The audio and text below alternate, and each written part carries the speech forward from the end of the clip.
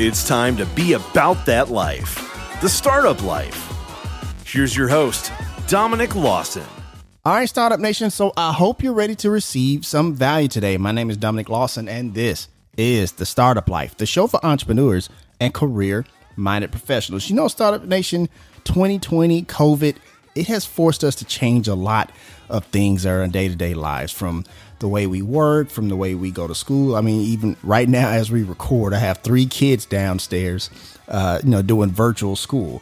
But what we are experiencing this year is just the beginning of those changes. And today's guest is very much knowledgeable of those changes to come moving forward. He is a graduate of the Yale School of Management and Princeton School of Public and International Affairs. He is the founding partner of Deloitte Consulting's U.S. Future of Work practice and the global editor since 2011 of the Global Human Capital Trends Report. He has lived and worked in the United States, India, Russia, Belgium, Kenya, and Israel.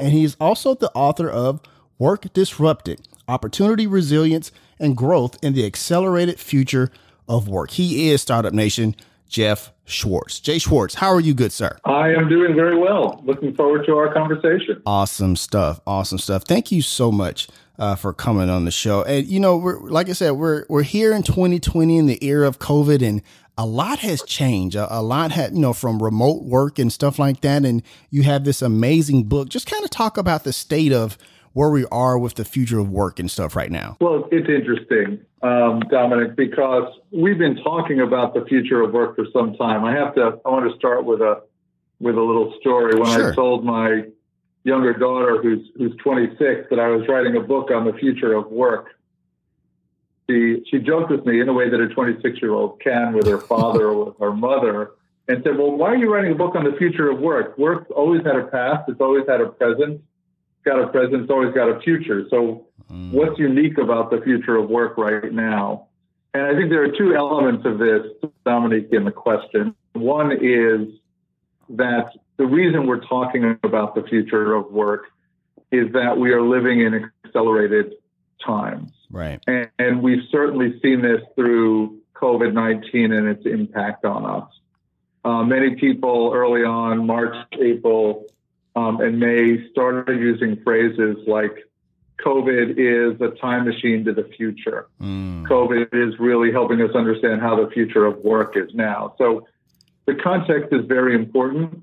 Most of the trends that we're talking about in Work Disrupted, which are really about how we've disrupted work itself, how we've seen disruption in workforces, how we've seen disruption in workplaces, right, are about how changes have accelerated. I'm really looking forward to talking about what some of these accelerations and shifts really look like.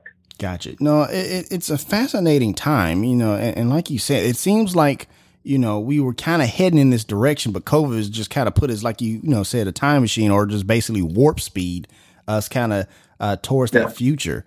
I guess I kind of want to dive into that just a little bit more because, we hear a lot of times about not just remote work, but we hear about machines taking jobs and stuff like that. And in the book, you kind of talk about that, people cite this whole 47% headline of machines and robots taking jobs, but it's been misinterpreted. Kind of talk about that a little bit, if you don't mind. Yeah. So the way the book's organized, the way my thinking has been organized, Dominic, I've really looked at a few questions. We've touched very briefly on the first one. Why really look at the future of work at all? And it's fundamentally about the fact that we are living in an age where disruption and change is happening very fast, whether it's Moore's Law, change in consumer markets, demographic changes. The world's more urban, even with current changes we're seeing. We're the population is both getting older and younger, which is a very interesting aspect of it. Right. But it's certainly more predictable. The second set of questions really look at what I call the sort of opportunity questions in the book. And there are opportunity questions around how people and machines work together, questions about how employment models are changing, and questions around how workplaces are changing. And speak directly to your question, this sort of famous 47%. 2 professors at Oxford in 2013 wrote a report where they were analyzing the potential impact of automation on specific tasks within specific jobs. Right. And the report effectively was reported, and it was misreported, Dominic. The way that the report was publicized was that 47% of jobs are going to go away and we're going to be replaced by machines. Right. Actually, what the report said was 47% of jobs have some percentage of specific tasks, which in part can be done by a machine. Or let me put it another way. About half of us can expect that our jobs may change in some way or significantly because we are working next to and with smart machines and robots. And that really is the change that we're seeing. And what we're expecting, what I'm certainly expecting, is that all of us should expect to be working with and next to some type of smart machine. Now, of course, we're having these discussions on internet telephony. We're all walking around with supercomputers in our pockets. We call them smartphones. So a lot of this technology is here. But the real challenge is moving beyond a sort of automation substitution strategy and really thinking about ways that people and technology can do new things. Gotcha. And if I might, Dominic, I'd like to give one really, really interesting, almost famous example. Please do. Of how people and machines working together has played out in a way that's obvious but counterintuitive, right? And the brief story I'll tell is the story of ATM machines, automatic teller machines, right? Which I think everybody is familiar with. Although now we're banking on our phones, our mobile phones themselves. The ATM machines started coming out in the U.S. and around the world in the late 1970s, 79, 1980. There are hundreds of thousands of them. I don't know about you. I don't spend a lot of time in a bank branch, but I do spend some time getting cash. I'm a little old-fashioned in that way. Gotcha. But when this was introduced, there's been some great research done at Boston University on this. One expectation was that we introduced ATM machines and the number of people working in bank branches would go down. Because what we used to do in a bank branch was we used to deposit money there and get money at the bank branch. That's what the retail bank branch was for. Well, actually, since we've introduced ATM machines in the 1990s and the early 2000s, the rate of job growth of retail bankers, people working in local bank branches, has actually doubled. It actually grew faster than the average sector of the labor economy. Even more interesting, the number of bank branches went up considerably. So think about that. We add technology to the equation, and we open more physical locations, and we hire more people, but those people are doing different jobs. They're no longer dispensing and taking in money. Right. Occasionally they do that. But they're selling new financial products. They're helping people understand new mortgage products. They're helping people understand different investment products. And they're dealing with new problems. They're dealing with cyber issues and fraud issues where, I don't know about you, but if I have a cyber fraud issue, I'd like to talk to somebody about it. Absolutely. I'm not sure I want to talk to a machine about it. Absolutely. So the question becomes, in an interesting way, what is your version in your life working with technology of the ATM question? How do people and technology do more in different things together? And that really, I think, is the story from the famous 47% that I would really like to highlight, and I really try to highlight in the book. Absolutely. Absolutely. No, I appreciate that. It's interesting when you talk about the bank branches, because they still have them, but they just look different. I can't tell you how many times I walk into my neighborhood branch here in Tennessee, and it looks almost kind of like a coffee shop, right? Where it's a little bit more inviting, right. It's like, true enough, you have bankers there and stuff like that, but the atmosphere is just so different. And it seems like they kind of cater more towards customer service as opposed to the ins and outs of credits and debits and cash dispensing and stuff like that. And so it just seems like, go to what you're saying, just really interesting about how, it's just like those automated parts are just done by machines, but it's almost like you're creating more value in other places. Is that fair to say?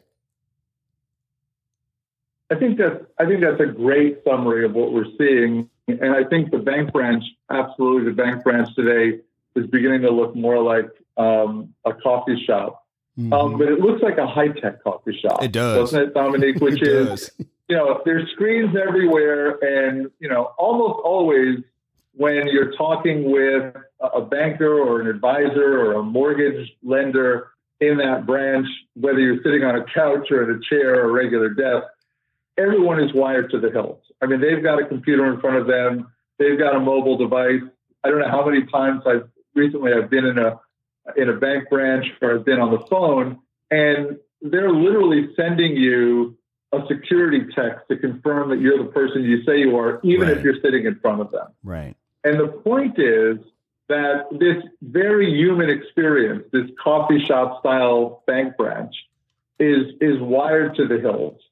Mm-hmm. And it really is an example of one of the things that I talk about in Work Disrupted, which is in our individual jobs, how we're going to do what I call super jobs. Mm-hmm. A super job is when you combine a person with technology so she or he can actually do their work. Right. And then if you combine teams of people with technology, you get a super team. And so in an interesting way, they'll get to be superheroes in the future. But, we are working with technology. And the question is how it allows us to go further and how it allows us to do new things.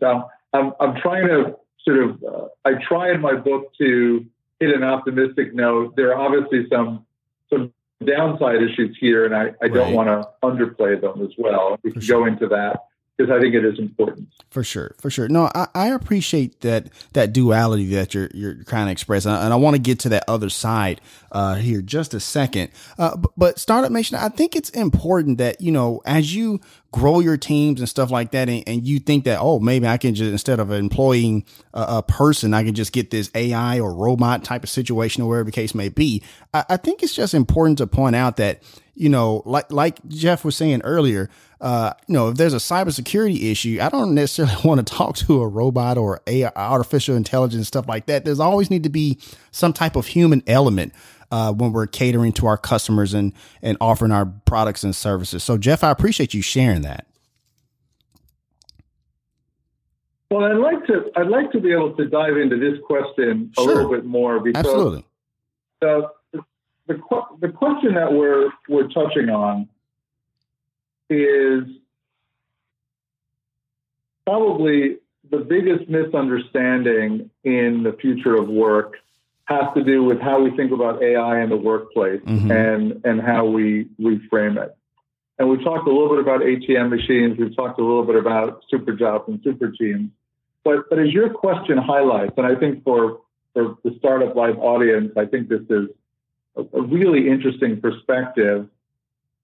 Technology and people, as we look at work, really are doing three things at the same time. Okay. And we tend, Dominic, to only focus on one, right? Of course, technology in some ways can substitute with some of the tasks and some of the work that people do. And that's fine. I mean, there are routine tasks that we have. I know there are routine tasks that I have. I'm okay with a dishwasher, by the way. Right.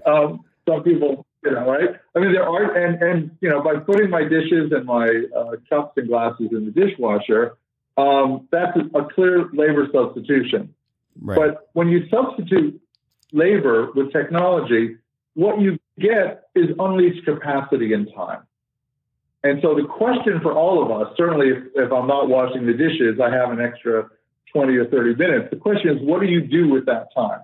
Right? And then that really, I think, is the central question that we need to focus on much more as we're thinking about technology and people working together. If we automate, how are we using the unleashed time? The second thing we're looking at is how do we use the technology to augment what we can do, to give people, literally I call it superpowers. Right. Some of these are very simple, right? Simple ideas. A human with a calculator can calculate more quickly than a human with a pencil and a piece of paper, right? A human with a spreadsheet can do the same. A human with calculating machines can obviously augment what they can do. They can actually process more information. They can do it more quickly. They can do it more powerfully.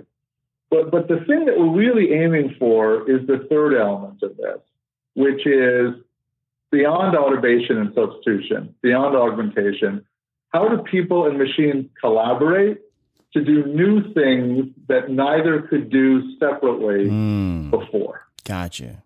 Right. And so in that sense, the future, as one of my colleagues, Natalie Nixon, who wrote a great book on creativity called The Creativity Leap, she said the opposite of being reactive is probably not proactive, it's being creative.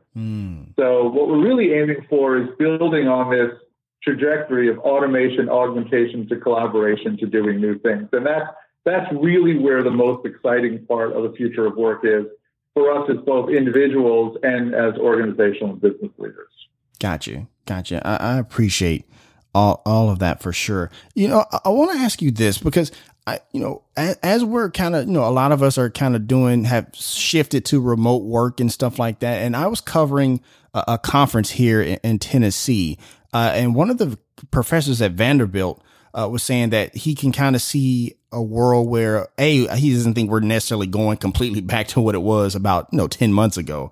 But he said he can imagine a world where more and more people move out into the rural areas and want to, live somewhere where there's a lot of fresh air and stuff like that, not necessarily be in the big city, remote work, and just kind of do that kind of, career and stuff like that. Do you kind of see that, like more people maybe moving back into the rural area? Because I mean, come on, you can get toilet tissue and stuff like that kind of airdropped through Amazon these days. So grocery store shopping is not a big deal as much as it used to. But can you see that as well with the future of work?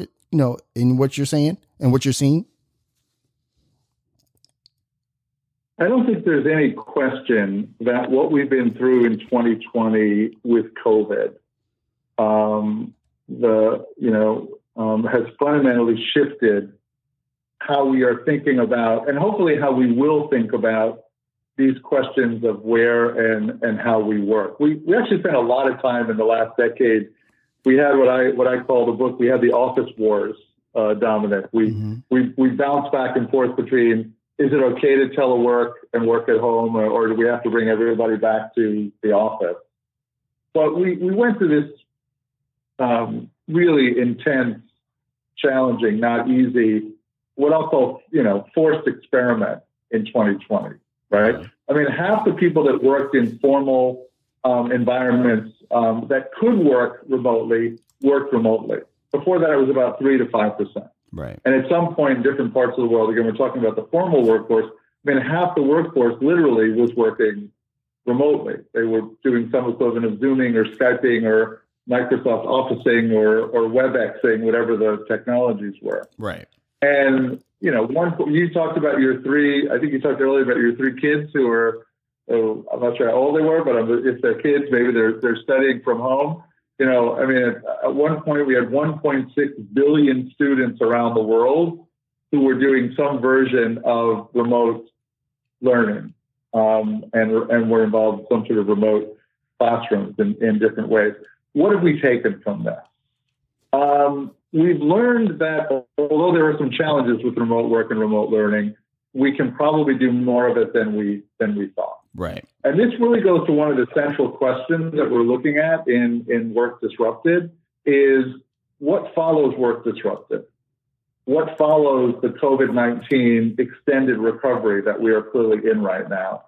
Is it a return to what we did before, or is it some version of an acceleration into what's next? And at least in my mind, and this is what I talk about in the chapter in the book on sort of work from anywhere, or work from everywhere, is we will see much more hybrid work, not just remote work, Dominic, obviously. Right. We'll do some work remotely and virtually. We'll do some work where it makes sense to be in a meeting place or a workplace where collaboration and social interaction is critical. We are social beings. Of course. We'll do certain work in laboratories where it makes sense to do that. But not only will work be more hybrid, physical and remote and virtual, it will also be much more flexible.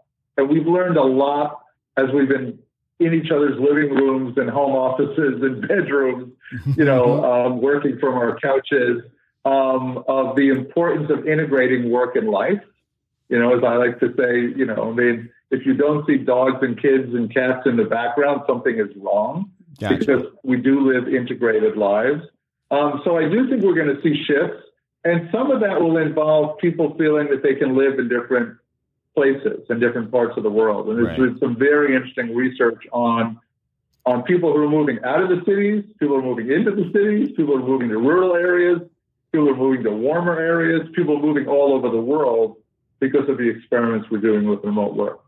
The main point, I think, is I don't think we're going back to what we did before. Gotcha. And where we are working in the same place, we will be much more deliberate about how we're using that place, why it makes sense, and why it's important to have people together to do the things that we uniquely can do when we are in the same place at the same time.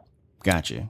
Thank you for sharing that. Let me do a quick reset here. Once again, Startup Nation, we're talking to Jeff Schwartz, the author of Work Disrupted: Opportunity, Resilience, and Growth in the Accelerated Future of Work. And if you want to get a copy of that book, Startup Nation, we have a link there in the show notes for easy access, as that book is out now. So go ahead and put that in your entrepreneurial toolkit. And speaking of our entrepreneurs, Jeff, who are moving forward, what does that look like as a leader, help guiding and shifting and molding your team into this next, phase of what work looks like? And also, I guess it's a two-part question. What does that look like as far as the leader ushering your team into that new phase? And what are some of those first 100 days should look like, in 2021, as we prepare for not necessarily the new normal, but this next phase of working remotely, working differently, working in this future of work?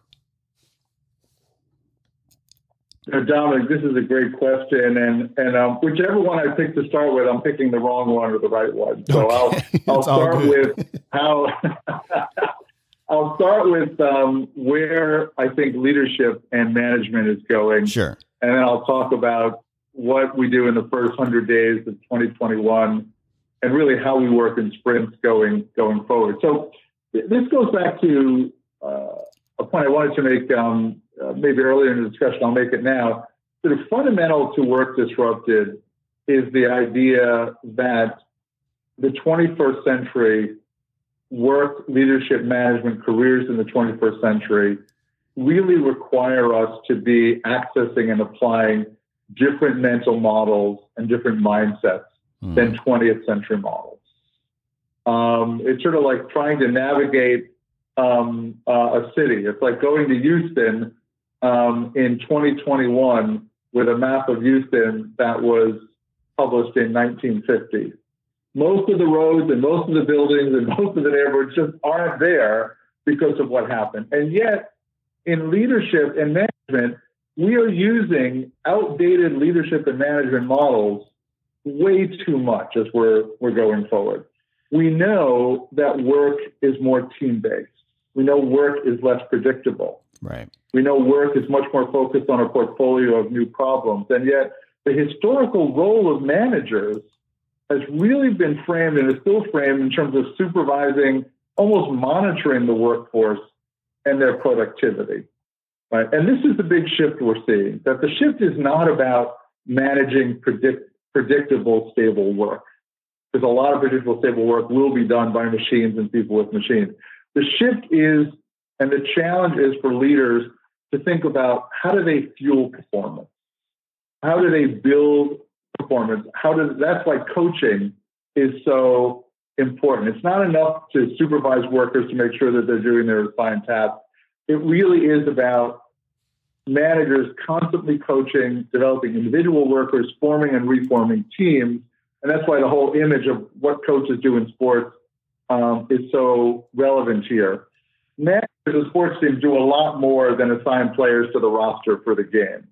Right? They're working on plays, they're working with individual sub-teams, they're working with individual members. And I think that's what is really, really critical. And in addition to coaches, there are a lot of new roles that we need to be thinking about as leaders of different kinds of organizations. Coaches is one, designers is another. I often say, Dominic, we don't need to manage the future as much as we need to design the future. Thinking about leaders as psychologists, understanding the role of nudges in behavioral economics. thinking about leaders as cultural anthropologists, and then thinking about leaders as sort of the stewards, if you will, in a digital world. So there's a very important opportunity for us to ask, are we leading and managing in 21st century ways? Got you. The second question the second question you asked, I think, is the other side of the question is, what do we do in the first 100 days of 2021, right, the first quarter of 2021? And again, sort of two observations. One is, I think it's really helpful to think in terms of, 90 and 100 day or 120 day sprints. Okay. That the world we're living in now requires that kind of agility, if you will, and adaptability. Forgive me, we just finished a presidential. Forgive me, we just finished a presidential election, so they always say the first 100 days in office, so that's kind of where that number came from. So forgive me about that. No, I'm totally with you. No, and I think my observation is we're finding ourselves in a world where the first 100 days is repeating itself over and over again. Gotcha. Because of the new challenges that we have. So I'm trying to combine the thinking of the first 100 days with the thinking of how do we use agile sprints Fair enough. to do the work that we're doing as leaders. Because I think that's what can really help motivate and drive production. We were talking a second ago about the role of teams. Teams almost always have a very clear end goal. And I think it's very helpful if you're managing an organization or a division or a startup or a team, and that 100-day sprints that you're going through, to have a very clear view as to what you want to achieve, as we talk about in Agile language, what's your MVP, minimum viable product, minimum viable goal that you're trying to achieve. I think the other thing that's interesting about 2021, the entire year really, is we have a very interesting challenge in 2021, Dominic. When we started 2020, almost all of us were looking at plans that we had developed in November and December of 2019. Right. 2019 was a really good year, right? If I recall. It feels like a long time ago. It's a year ago, right? We developed these plans for 2020 and 2019, and by February in Asia and by March in the rest of the world, the entire world changed because of COVID. So everybody had to change the plans that they had, whatever they were, to either go faster or slower in a new direction. In 2021, in the first 100 days, we really have to be prepared to pivot in new ways. Right? Hopefully, we will be able to get through what I would describe as the extended recovery period of COVID. That will happen sometime, touch wood, in 2021. But I think what's important early in 2021 and throughout 2021 is for leaders and managers and entrepreneurs to think about where do they want to be at the end of that year and where do they want to be in early 2022? Because this 2-year period from January 2020 to December 2021 is a unique shift for every business. Right? If you are not on a new plane, if you are not in a new competitive space, if you've not taken advantage of work disrupted to get on a new pathway for where your company is going, you will find, I think, that the competition is going to put a lot of pressure on you because the world is changing around us very, very quickly. Gotcha. I want to ask you this because, this goes back to what you were, talking about teams or whatever. So I'm interested in your answer when it comes to this, because chapter 3 of your book, Making Alternative Work a Meaningful Opportunity, the workplace will include more part-time, contract, freelance, gig, and crowd workers, if you will, and I guess that could be, because people don't want to be tied down. We're moving into a more gig economy when you think about the Ubers and Lyfts and stuff like that. And I guess more traditional businesses are kind of going in that same model. But on the flip side of that, does that kind of hurt, culture building and team building a little bit, just a little bit, maybe? So it's interesting, Dominic, chatting with you today, every question you ask has like 2 or 3 different curveballs in it. Sorry about that. That's what makes it interesting. It's funny you mentioned that. I was telling your colleague just now, I'm a Boston Red Sox fan, so I guess I maybe threw it in the atmosphere to kind of put a baseball theme on today's show. So I appreciate that. But go ahead. I'm sorry. So, this is a great conversation from my side. Hopefully it is for your and for the listeners to the podcast as well. Absolutely. We're seeing a couple of things happen here, right? Again, this is the second big opportunity we have in the future of work, Gotcha. which is to look at changing employment models. And this has been happening for a long time. Gig work is the most recent phenomenon that we're all familiar with, but literally for about 75 or 80 years, Lewis Hyman, the labor economist at Cornell, wrote a terrific book called Temp, where he basically traces the growth of the alternative workforce from the end of World War II.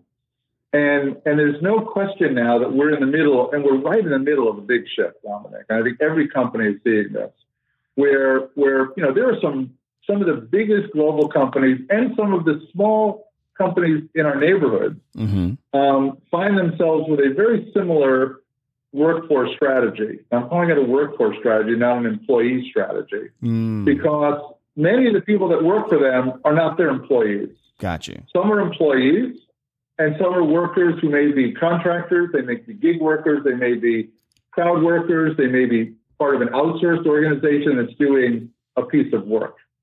One of organizations I've been working with discussing this, but recently, when we talked about workforces and workforce strategy, she basically used her hands to illustrate a set of concentric circles that were moving outward. So the inner circle were her employees. The next circle outside of that were some of their outsourcing partners. Then outside of that were independents. Outside of that were gig workers. Outside of that were crowd workers. And I think we're all increasingly finding that we are managing not just employees, full and part-time, but we're managing a workforce ecosystem. Now, the second part of your question sort of highlights what are some of the challenges with that. Right. And I'll summarize it. We can go into it, obviously, if it's interesting to pursue. Most of our management practices, including culture, including performance management, including supervision, including our employee benefits, I'll call them employee benefits, are centered on that inner circle, employees. All right. And yet, increasingly, for many companies, and it's not an insignificant number, half of their employees or more are not in that inner employee circle. They're in all these other categories. So what management practices do we need? What does it mean for performance management? What does it mean for incentives? What does it mean for rewards? And obviously, what does it mean for culture and diversity and equity and inclusion to be leading and orchestrating that larger workforce? And on the flip side, and this is the other challenge here, there's some big regulatory and public policy issues here. Right? In the United States, and this is a U.S. reference if you're listening to this globally, think about the way that we report taxes. We talk about a W-2 employee, how you're paid if you're an employee, and a 1099, somebody who's a contractor. Right. We need to be much better as both businesses and as communities and government in terms of providing benefits and support to workers, regardless of which model they're part of, whether they're a part-time worker, a full-time worker, a gig worker. You know, in a lot of the interviews that I did in the book, there's a drum beat of a theme around how we need to get the public policy and the social issues right. We need versions of micropayments for benefits. We need employment protections. My own view is I don't know if we need to make everybody a full-time employee, but we should be able to find ways of giving every worker access to training, unemployment compensation, retirement, healthcare that in some way fits in with the different employment models that we're looking at. So there's a management practices piece, And there's a whole bunch of public policy and regulatory issues in order to make this workforce ecosystem work for us the way that it might. All right, Startup Nation, so we're going to go ahead and take a quick break. We got to pay some bills. Once again, my name is Dominic Lawson, and you're listening to The Startup Life.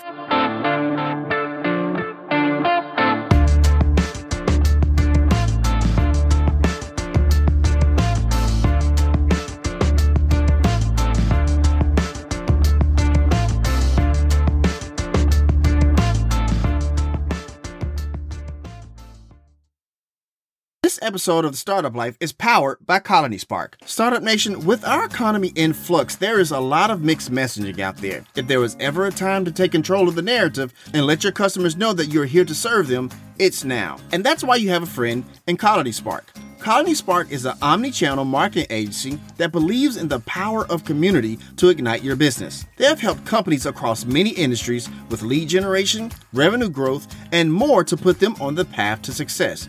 My guy Bill Murphy and his team are very good at what they do. How do I know this? Because not many SEO companies have the stamp of approval of being partnered with Google.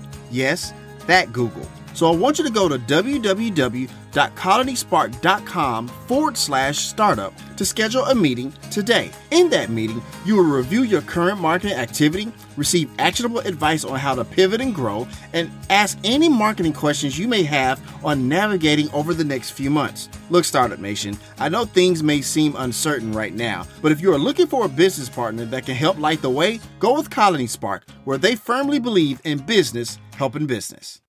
All right, Startup Nation, welcome back as we continue our conversation with today's guest here on The Startup Life.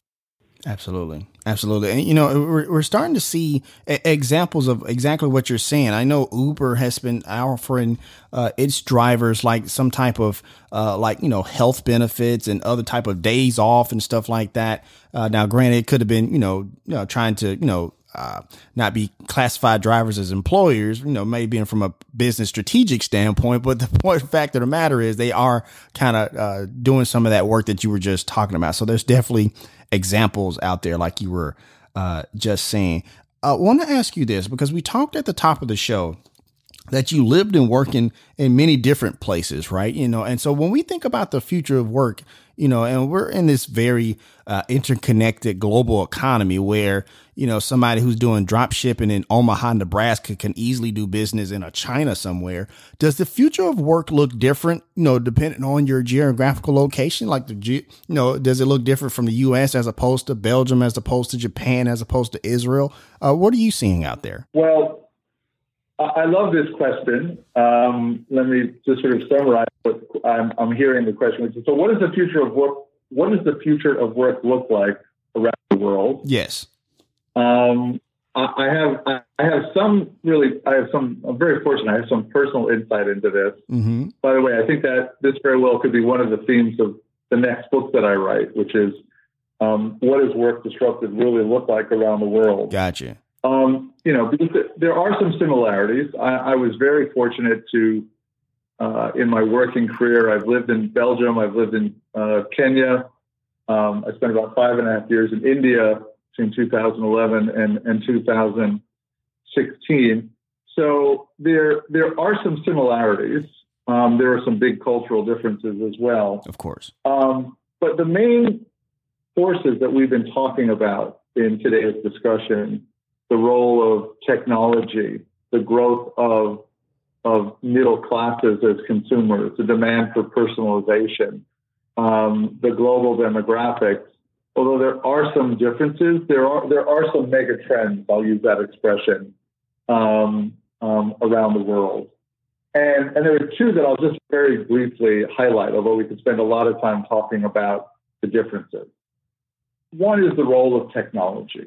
I was very fortunate in the years 2014 to 2016 when I was based in India. I actually moved from Delhi in 2014 to Mumbai, and I worked with one of the largest companies in the world, Reliance Industries, when they set up what's now the largest 4G company in India.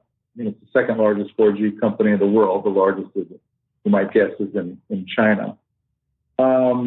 And in a period of only a few years, I think that they went live with their solution in the market in 2017, 2018.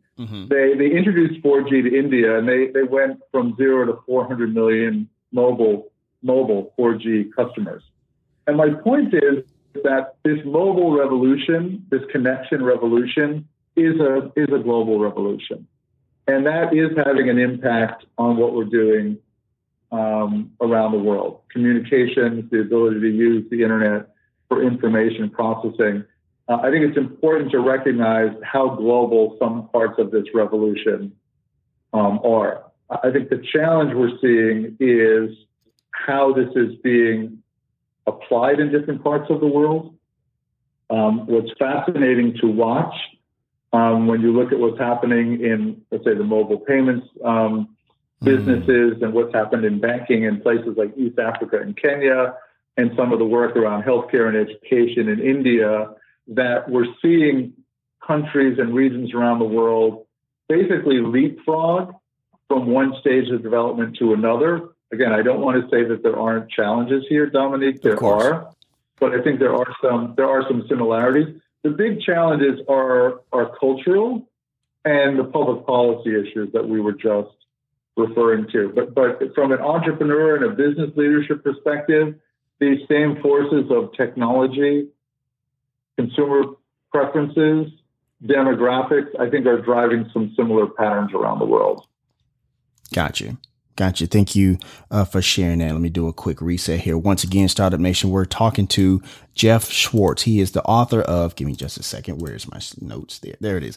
Once again, Startup Nation, we're talking to Jeff Schwartz. He is the author of Work Disrupted: Opportunity, Resilience, and Growth in the Accelerated Future of Work. And once again, Startup Nation, that book is available right now. You have a link there in the show notes for easy access if you're listening to the replay on the podcast. And I'm glad you talked about that, because I imagine that it's also a way for, as we become, more connected, not just from a economic standpoint, but from a, more and more people having access to the internet around the world, that allows for I imagine the future of work also allows for more people who weren't part of the workforce to kind of enter the workforce in a different way, Matter. So I appreciate you kind of sharing that as well.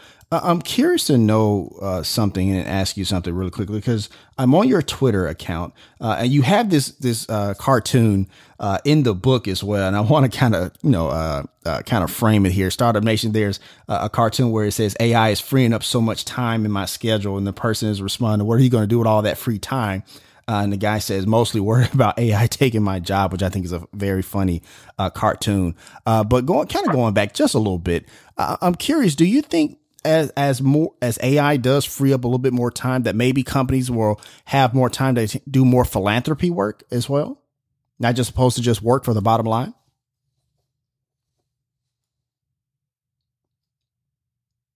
Well, again, Dominic, every time you ask a question, I come up with 3 or 4 things I want to say. That's good. As a podcaster, we love that content. That is very good. That is very good. You are very provocative, and I am easily provoked. So, so let me just say one thing about the cartoons, and I'm going to come to your question about what do we do with this time that we have. So one of the really writing a book is a lot of work. As anybody who's ever written a book knows, reading a book is a lot of work as well. I will certainly recognize that. While we were working on this book, we did, I think, about 25 interviews with people around the world. Mm-hmm. We were very fortunate to work with Tom Fishburne, who is I'm going to call him a business cartoonist. However you describe Tom, you don't really get it right, because he's a little bit of a magician. He's, as far as I know, he's one of the few cartoonists, maybe the only cartoonist who went to Harvard Business School. And he's just a very insightful and imaginative illustrator. And we have 25 original cartoons in the book, including the one that you just mentioned. And part of this was important to us because we wanted to make the future of work. Tom Fishburne and Suzanne Reese, who's the writer and researcher I work with, mm-hmm. we wanted to make the future of work accessible, both to business leaders and to people thinking about their careers, whether they're early, mid, or moving on in their career. but also to community leaders. And this question of what do we do with the time that we free up is one of the really fundamental questions about the future of work. And there are a couple of sides of it. I think you've hit on them in your. So this question about what we do with the time that we free up is really fundamental to the book. I mentioned earlier one of the people we interviewed and whose work I think is fantastic is Louis Hyman, this labor economist from Cornell. And when we talked with Louis, one of the questions we asked him, Dominique, was, we're futurists, so we asked about the future. So what do you think employment labor models are going to look like in 2030? And this was a Zoom call, but so I could see Louis sort of smiling, looking quizzically. And he said, well, the future of work and employment models isn't deterministic. It's largely a question, or it's in part a question, of what we want the future to be. How do we want to use the time going forward? How do we want to use the time, whether as business leaders, to focus on the various stakeholders that we're working with? We're in the middle of a big stakeholder capitalism discussion, a much broader discussion. Of course. So how do we apply our time to efficiency and productivity? How do we apply time to philanthropy and community activities? We talk a lot about the social enterprise. And it really is the core question for business and organizational leaders, which is, are you focusing on cost alone and efficiency? Are you also focusing beyond cost on value, creating new services, new products, working with new customers? But as you asked in your question about philanthropy, are we also thinking beyond cost and economic value? Right. Are we thinking about social value? Are we thinking about meaning and impact in the community? Are we thinking about questions like sustainability? And I think this is something we are hopefully accelerating our thinking around, which is, are we thinking about cost, value, and meaning together? Are we thinking not only about where the future of work is driving us, but where we want to drive the future of work, how we want to use that time as individuals and businesses and communities. So again, you can see I get wound up on these questions. They're pretty great questions, Dominic. I appreciate that for sure.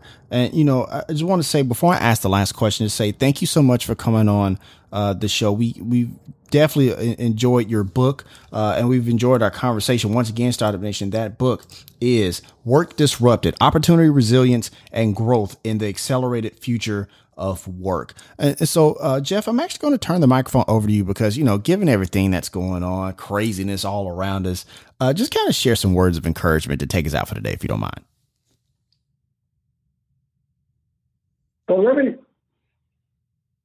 Well, a couple of things, Dominic. Sure. Let me start by thanking you and your listeners for the opportunity to have a conversation about the book.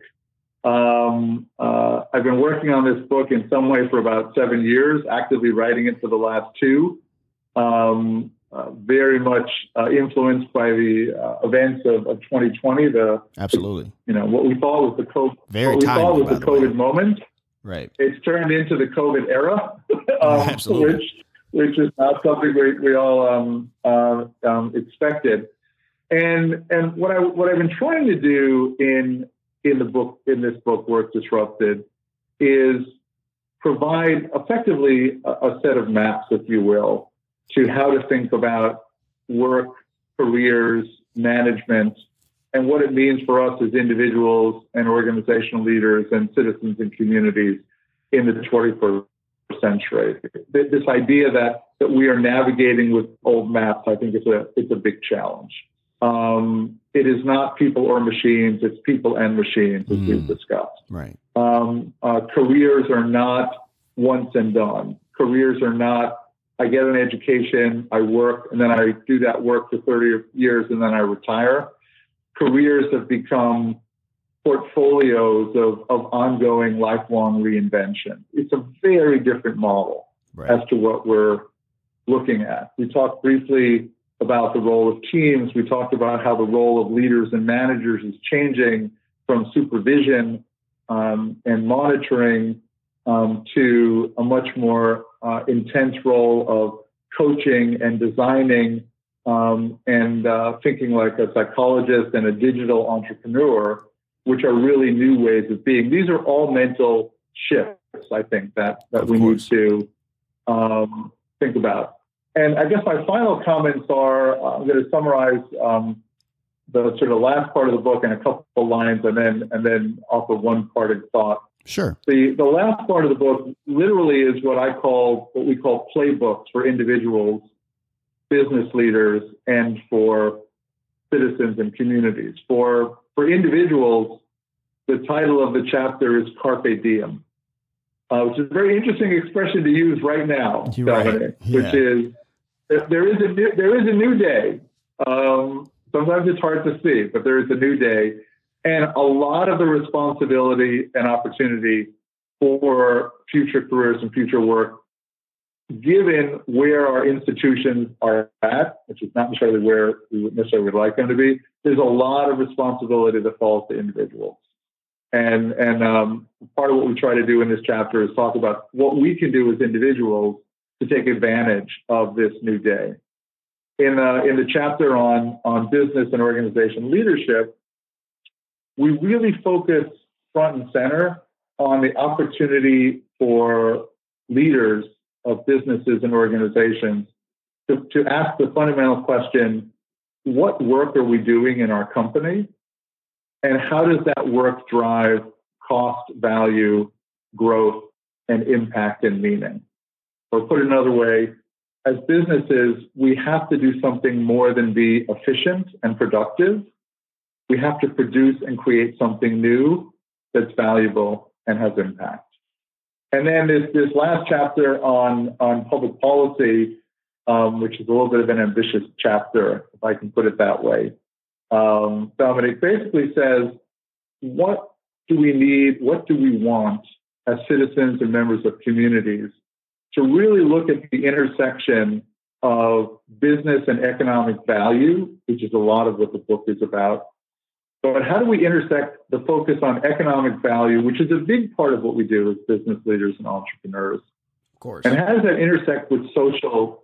How does that intersect with social and communal and community values? Right? Are we set up, and do we have the mental models and the frameworks to support, as we talked about, gig workers, to support people who are constantly in job and work transition? So I challenge us to think about moving beyond a social safety net to an idea that I call a transition net. How do we help people throughout their lives move through the different transitions that they need to do? And this chapter is titled Reset. Right. How do we reset our education and our public policies to get there? And I'll end with one final story. Sure. Somebody asked me, sort of what's the first step I would recommend for somebody trying to set a future-focused agenda for their workplace? And I laugh when I hear this question because hopefully you'll forgive me telling this story, but it reminds me of a very famous story about President Kennedy, who is talking with a gardener about planting trees near the White House. Maybe 60 years ago. Mm-hmm. And Kennedy asked about if they planted an olive tree, how long it would take to bear fruit. And basically the gardener said, it takes a few years. You probably won't see this. You may not actually be president when it happens because it takes a while for these trees to actually take root and to grow fruit. Right. The fruit really doesn't come fast. And then President Kennedy said, well, in that case, plant the tree today. If something takes a while, if something is important and of consequence, we need to really focus on it now. And I think this is part of the challenge for us as we go into 2021 and 2022, which is the world is shifting around us. I think we have the opportunity to recognize that these shifts are coming. One of the phrases I use in the book is I talk about the importance of pivoting, not panicking. As we look at what's happening, I think the generation of workers who are in the workforce today, people working between 1995 and 2030, which is a lot of the listeners we have who are at different ages, we're living through one of the most concentrated disruption periods for workers in history. Right. And I think that means that we have a lot of opportunity. We have a lot of adapting to do. We have a lot of growth and a lot of choices in front of us. And that's really where I tried to end the framing of what I've been trying to do in this book on Work Disrupted. I hear that. And we definitely appreciate that book and all the content and the insight for it. And that's going to wrap up this session of the Startup Life. Once again, we want to thank Jeff Schwartz for coming on the show. Thank you so much, Jeff. Thank you, Dominic. Really enjoyed it today. No worries. And as always, Startup Nation, if you have an idea, be about that life, the Startup Life. If you want to let us know what you think about our show, have an idea for a show topic, or would like to advertise on our show, send us a message on the Startup Life Podcast Facebook page. And while you are there, like and follow our page as well. It's a great way for us to engage with you, Startup Nation, and really grow our community. The link is there in the show notes. Subscribe to the show as it can be heard on Apple Podcasts, Google Play, Stitcher Radio, Spotify, or even on your Facebook timeline or any other platform you like to get your podcast. If you are listening on Apple Podcasts and you find our content valuable, please give us a 5-star rating, as it will help us climb the charts and help more people find our show. You can also listen to the show on the Startup Life Podcast new website. There you will find the all-new startup blog where I write on many topics that are interesting and helpful to you on your path to entrepreneurship. And hey, if you have an idea, be about that life, the Startup Life.